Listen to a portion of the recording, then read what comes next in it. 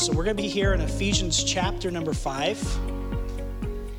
And we just finished up Ephesians 4. And what we've been really looking at beginning in chapter 4 is the practical application of living out all that theology, all that doctrine that Paul has been emphasizing from Ephesians chapter 1 to Ephesians chapter 3.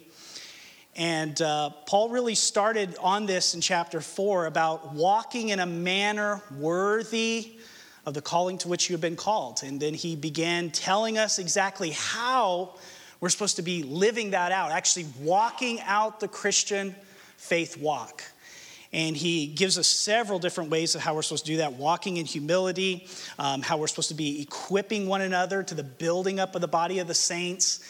He talks about how then we are supposed to be putting off the old man, which is corrupt and deceitful with its desires. We're supposed to be renewing our mind and then putting on the new man, which is created after Christ Jesus in righteousness and true holiness. And we went through several of those sins that we were supposed to be putting off, such as we're not supposed to be lying anymore. We're supposed to be speaking truth. We're not supposed to be angry. Do not let the sun go down on your anger. Give no opportunity to the devil. We're no longer supposed to steal or be thieving from people. Then we are supposed to let no corrupt communication come out of our mouth, but only that which is good for edifying. And then he tells us, let all bitterness, wrath, anger, clamor, slander be put away from you, along with all malice. Be kind to one another, tenderhearted. And we finished up with this verse 32, forgiving one another as God in Christ forgave you. And so this is how we are supposed to be walking as believers in Christ. And then Paul starts here in chapter number 5, verse number 1, therefore be imitators of God. Have you ever had anybody imitate you? For those of you that have children or have had children in the home, you know that you don't have to do anything but just be yourself, and your child will imitate you, and some of the good things and then some of the bad things. You're like, no, don't say that. Don't do that. Well, they're just learning exactly from you. They're imitating, they're picking up what you are doing. Last night, Evelyn, I was thinking about this when she did this. She came strolling into the kitchen. She had my shoes on. Of course, they're about 10 times too big. And she's clopping around, clop, clop, clop, clop, clop, clop, clop. And you go, what are you doing? She's imitating. She's picking up on the habits of what we do.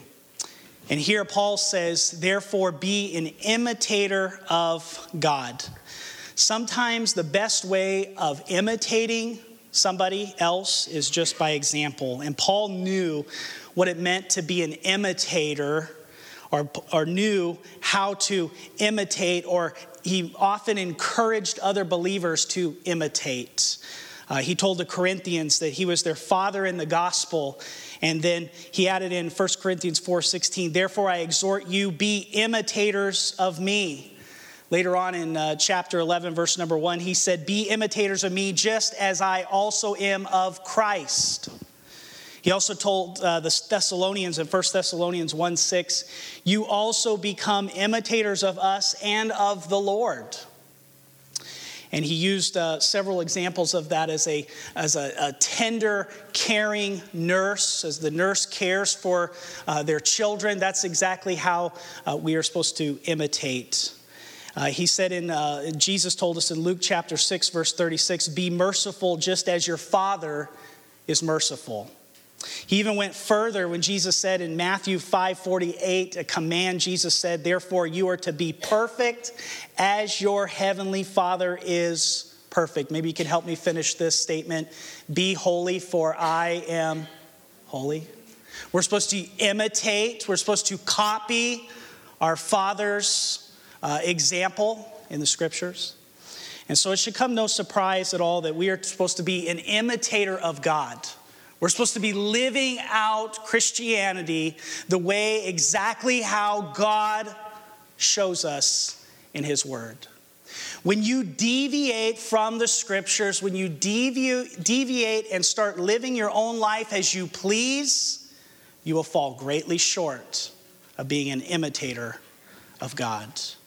And so we're supposed to be an imitator of God, as Paul says here in chapter 5, verse number 1. And we're going to be looking here at this command to imitate God. And Paul has really been building all of this to a climax. I mean, he's been going on about what we're supposed to put off and supposed to put on, how we're supposed to act tender-hearted, merciful, forgiving. And then he says, therefore, be an imitator of God.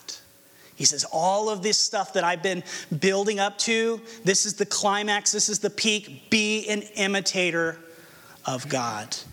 And I believe the entire Christian life can be summed up as a life of imitating God as beloved children, as what Paul is going to talk about here in Ephesians 5, verses 1 and 2.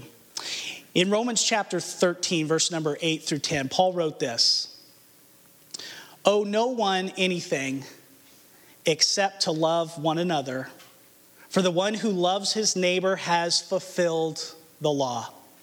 For the commandments, do not commit adultery, do not murder, do not steal, do not covet. And if there is any other commandment are summed up in this, love your neighbor as yourself. Love does no wrong to a neighbor. Therefore, love is the fulfillment of the law." So we must be an imitator of God. Are you an imitator of God? How do you know if you are imitating God? Well, let's take a look at our scripture here this morning. Ephesians chapter 5, verse number 1. Number 1, to be an imitator of God, I must know God as one of his children. If you are going to be an imitator of God, you must be one of his children. You must be one of the family of God. You must be part of that family. I think this is what Paul's been building towards here in this previous chapter. Therefore, be imitators of God as beloved children. Because if you are not a child of God, it is virtually impossible to put off lying, stealing, corrupt communication. You can't do it because you don't have the power of God in you. You don't have that new nature living within you. And so you have to be a child of God in order to be an imitator of God. You have to have that new nature. Notice a couple things about this. Number 1, we are a child of God through the new birth and adoption.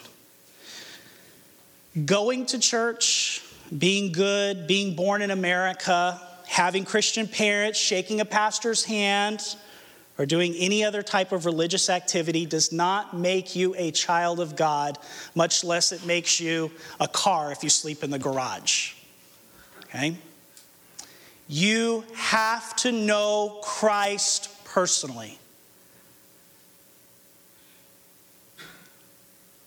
The Bible is clear that the only way that we become a child of God is through a new birth. Listen to what John chapter 1, verses 12 through 13 says. "But as many as received him, to them he gave the right to become children of God, even to those who believe in his name, who were born not of blood, nor the will of the flesh, nor the will of man, but of God." 1 Peter chapter 1, verse number 3, "Blessed be the God and Father of our Lord Jesus Christ, who according to his great mercy has caused us to be born again to a living hope through the resurrection of Jesus Christ from the dead." Ephesians chapter 1, verse number 5, "In love he predestinated us to adoption as sons through Jesus Christ to himself, according to the kind intention of his will." You see, without Christ, you are dead in your sins. That's what Ephesians teaches us. It says you were dead in your sins. For by grace you saved through faith. It's not of yourselves, not of works. It's only through the grace and the faith of Christ that one is able to become a child of God.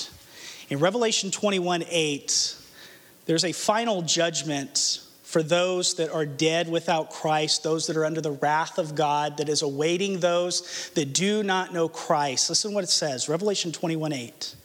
"But as for the cowards, the unbelievers, detestable persons, murderers, the sexually immoral, and those who practice magic spells, idol worshipers, and all those who lie, their place will be in the lake that burns with fire and sulfur. That is the second death.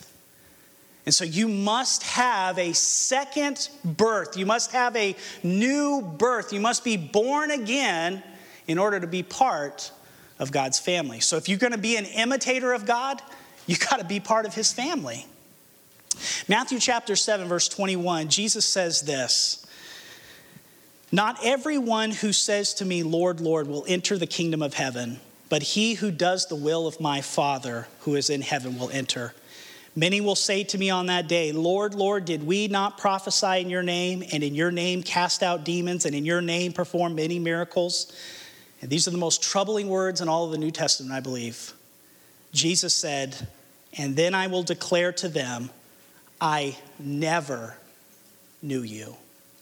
Not I used to know you, now I don't, but I never knew you.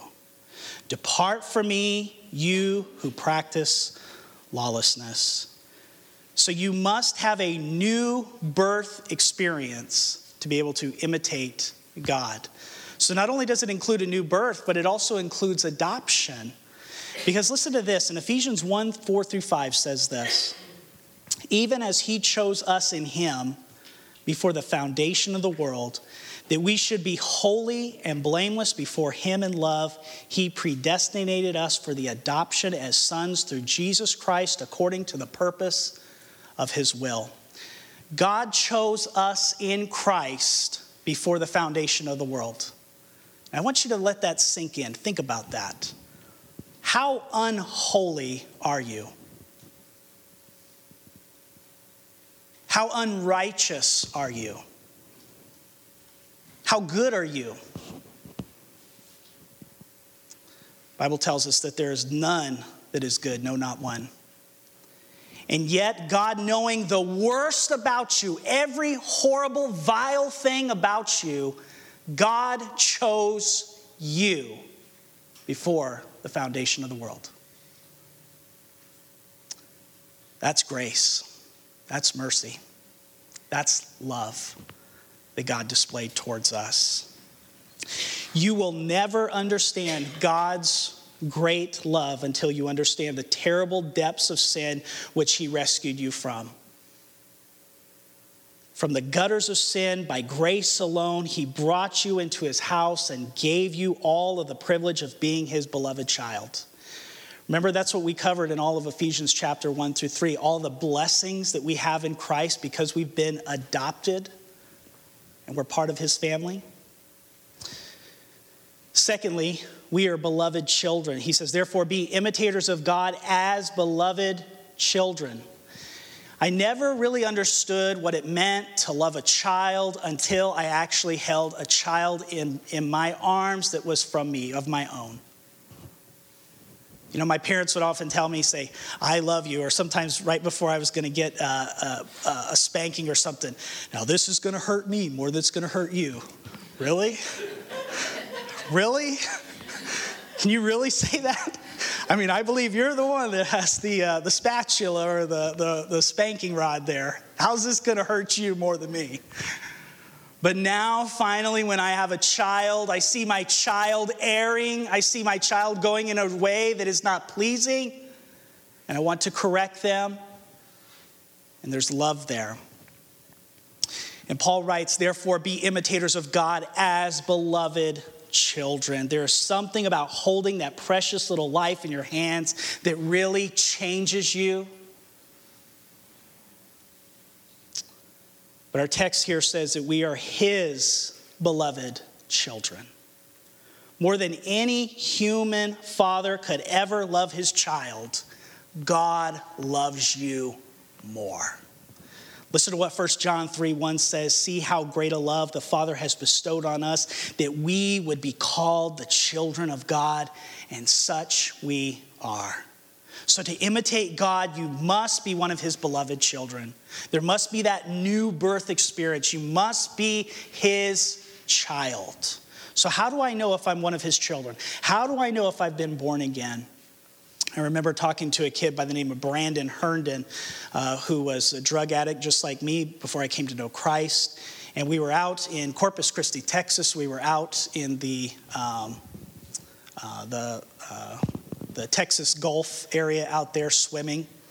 And I had already came to know Christ.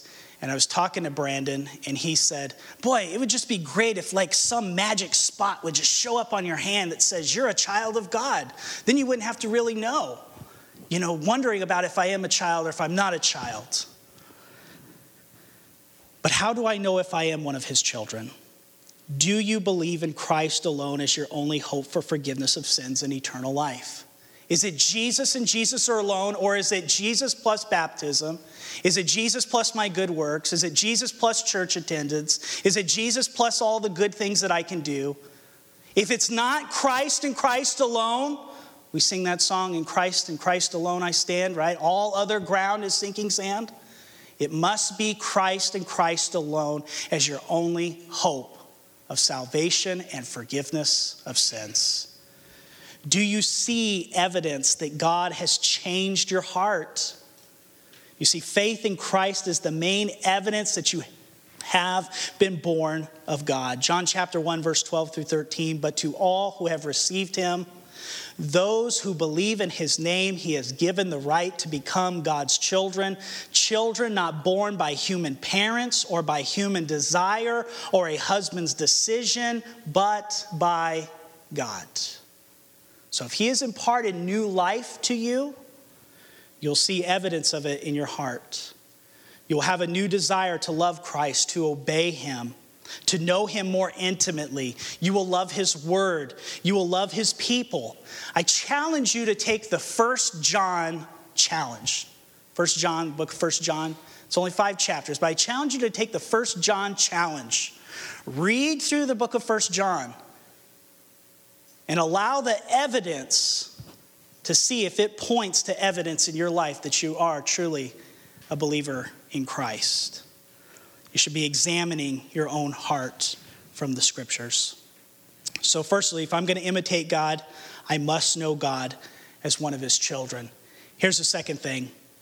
If I'm going to be an imitator of God, imitate as beloved children. Therefore, be imitators of God as beloved children. A person who imitates another, they must study them and learn their character, their style, their ways. For those of you that have ever been in any type of a play or a production, you had to memorize your lines. If it was kind of a known production, it was something that you may have watched a previous film about or watched a play or read a book about the person. Because you're trying to get their character down. You're trying to get how they act and how they respond. And so if we're going to imitate God, then we must imitate God as beloved children. We must know him and how he reveals himself in Scripture. What is God like? One of the best books that I've read out of the Bible that really helped me understand a lot about the character and the nature of God was a book called Knowing God by J.I. Packer. And just a phenomenal book and how he uses all the theology within God's word to describe what God is like. And it really helped me in my own life. But it is so important that we learn who God is through his word, not through what someone says or teaches about God. Find out for yourself. Paul told Timothy this in 1 Timothy 2:15. Do your best to present yourself to God as one approved, a worker who has no need to be ashamed, rightly handling the word of truth. People say all kinds of things about God today. People say all kinds of things about Jesus. For example, they may say things like, my God is a God of love, not a God of judgment. Okay, I agree that God is a God of love, but he is also a God of judgment. They thinking by saying a statement like that, it's that God is going to overlook sin or be okay with certain types of sin. But the Bible is revealed, as God is revealed through the Word. God is a God of love, but He is also a God of righteousness. He's a God of holiness. He's a God of wrath. So we need to know what the Word of God has to say about who God is. And we imitate that. We allow the Scripture to change us.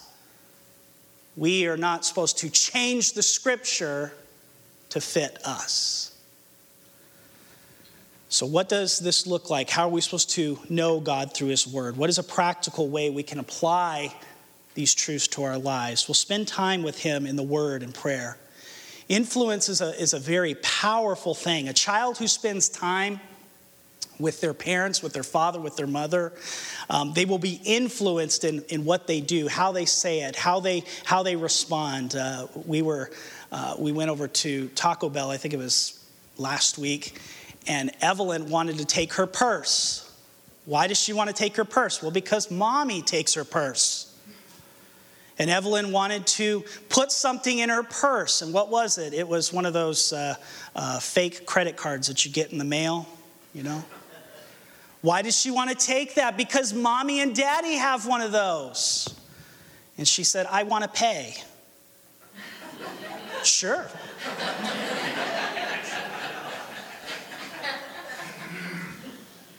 So we went to Taco Bell, and she got her purse, and she opened her thing, and she held out the card. And I said, no, you got to swipe it, just like Mommy and Daddy do. What'd she do? She put it in her purse and walked away. And then guess what? I had to pay. So influence has a tremendous amount of power. And the more that you spend in God's Word, allowing the Word to change you, learning who Christ is, you will be able to imitate Him. So you'll pick up those things. David prayed in Psalm 25:4, make me understand your ways, O Lord. Teach me your paths. Guide me into your truth and teach me, for you are the God who delivers me. On you I rely all day long. So if you want to imitate God, if you want God to change you so that you will imitate Him in the way that you think and how you respond, then you need to diligently spend time, consistent time alone with Him. There are no shortcuts, none. There are no easy buttons. There are no microwave Christianity.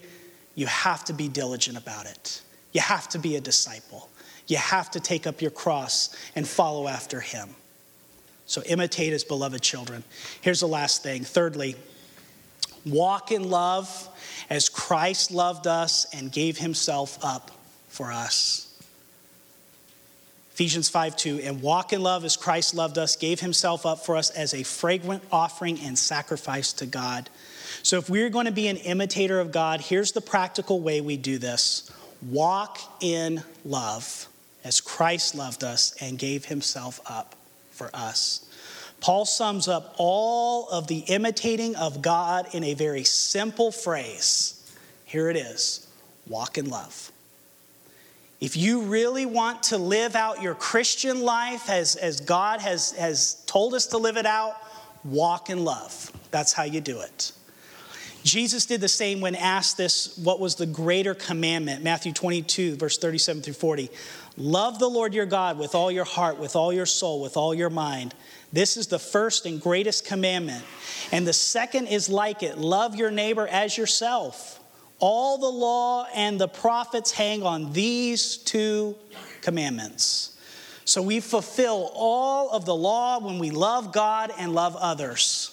To be like God, we must walk in love. Christ is the supreme example of love. But what is love, though? You ever asked that, thought about that? What is love?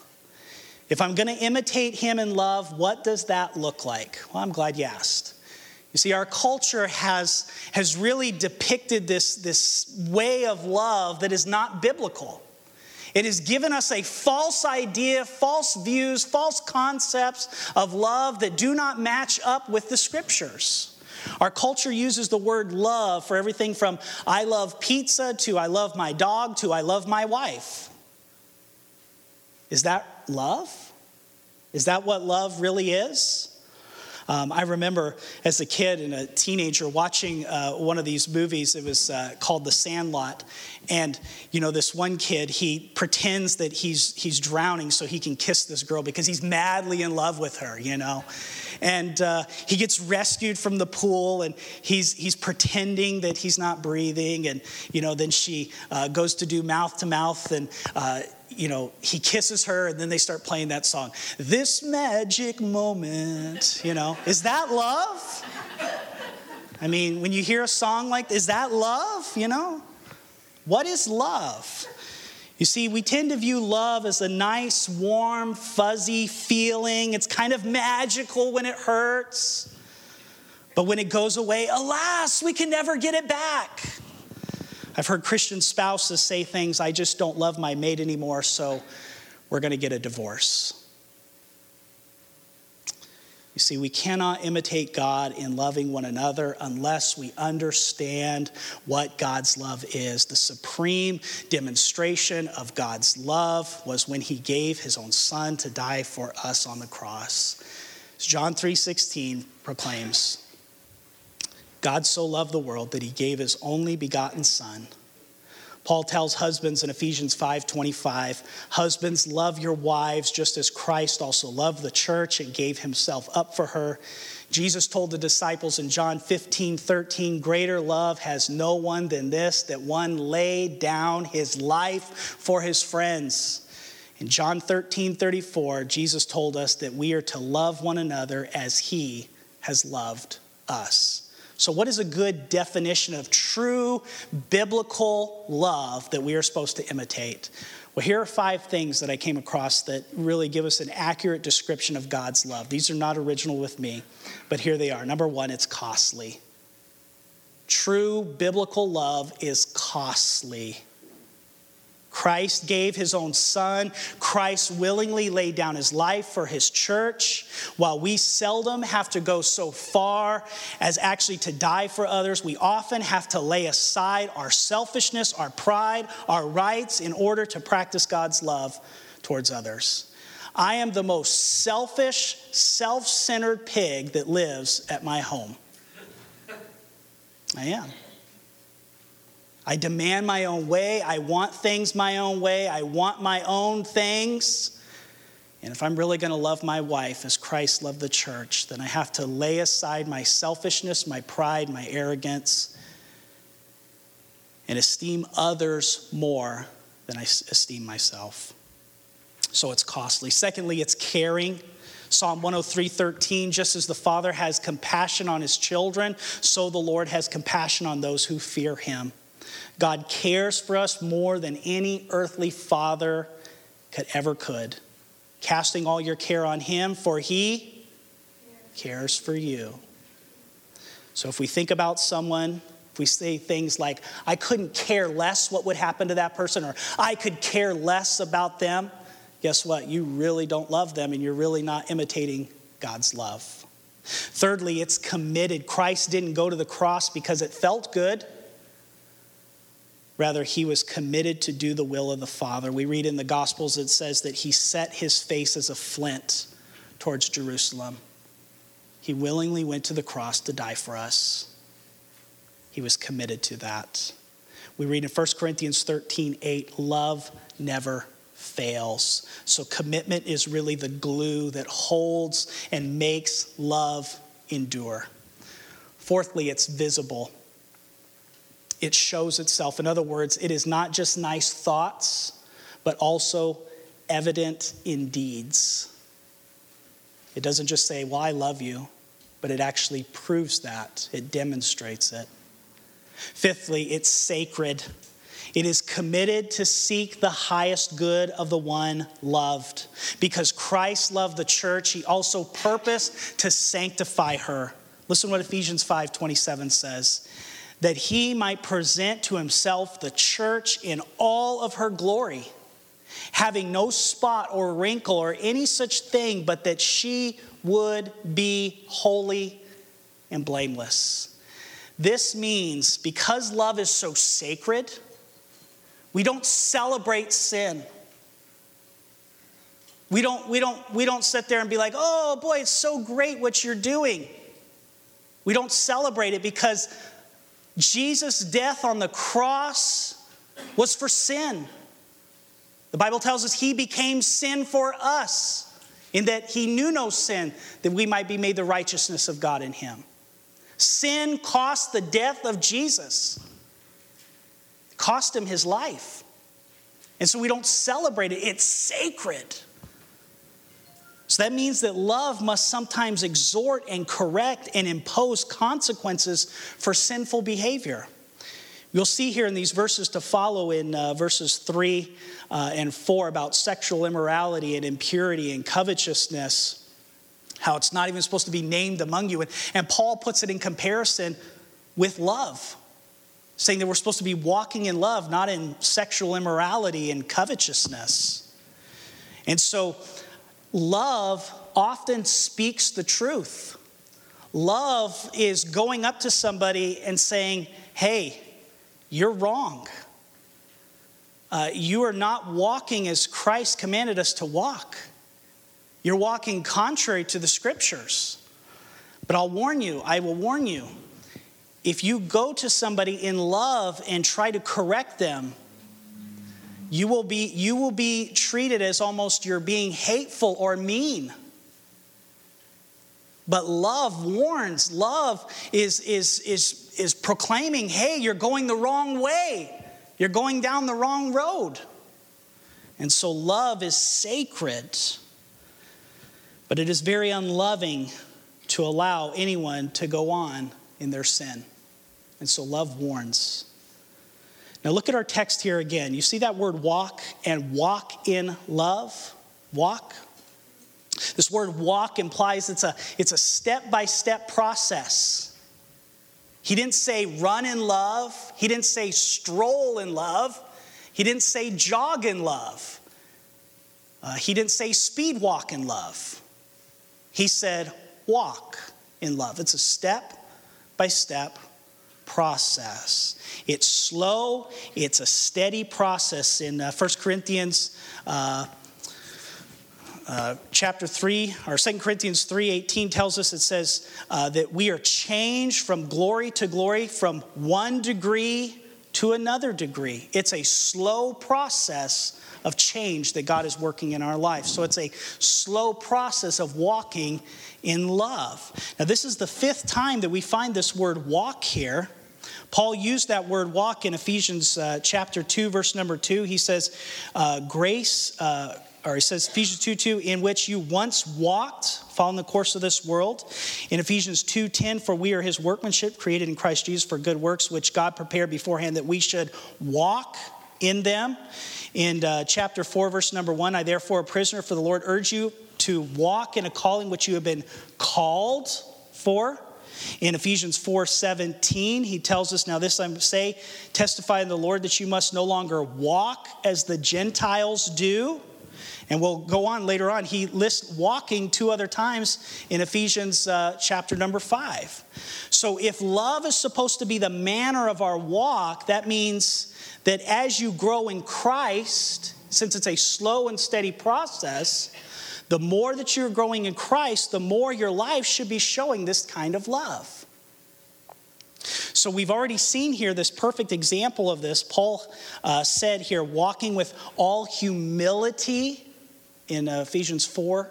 We're supposed to be walking with all humility and gentleness and patience, showing tolerance for one another in love. And he said that we must speak the truth in love. And we're supposed to be building, the body's supposed to be building itself up in love. And so this walking is a process of which the church, the body of Christ, as we gather together, as you are growing in Christ and you are growing in Christ and I'm growing in Christ, the more that we are growing in Christ together, we will all walk together in unity, walk together in love, walk together and growing and building ourselves up in love. And so the point is, the longer you are a Christian, the more your life should be characterized by love. It's a lifelong process, but we must strive to grow in it. Now look at this last phrase, what he says here. So we're supposed to walk in love as Christ loved us, and notice this, gave himself up for us. This is so important if we are going to be an imitator of God and walk in love. If Christ is our example, the Bible says that he gave himself up for us. That phrase was used earlier when Paul said in Ephesians 4, he's talking about the people that walk in the darkened of their understanding. He says they become callous and given themselves up to sensuality. So we're supposed to walk in love, not be callous. We're supposed to give ourselves up as Christ gave himself up for us. So why is this important? Because there are people that God has allowed to be put into your life that are difficult for you to love. People that really just push your buttons. People that are hard to deal with. But what are you supposed to do? Walk in love. You're supposed to love them. You don't just say, well, you know what? I can't deal with these people, so I'm leaving. That's not how you deal with it. That's not how a Christian is supposed to handle it. What are you supposed to do? You're supposed to love them. You're supposed to walk in love. You're supposed to be an example of Christ.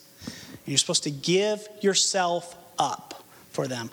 Romans 5:8 says, but God demonstrates his own love for us in that while we were still sinners, Christ died for us. There was nothing in you that motivated God to love you. Nothing. You were dead. What does a dead man need? Life. And so there was nothing in you at all that God looked down and said, oh man, look at this person. They're just a great example of humanity. I want to save them. No. And so Christ gave himself up for us. He did it out of his own loving nature and to please the Father. If God loved you and Christ sacrificially gave himself up for you, even though you were a sinner, he calls you and me to sacrificially love those who may not be very lovable. Let's pray together.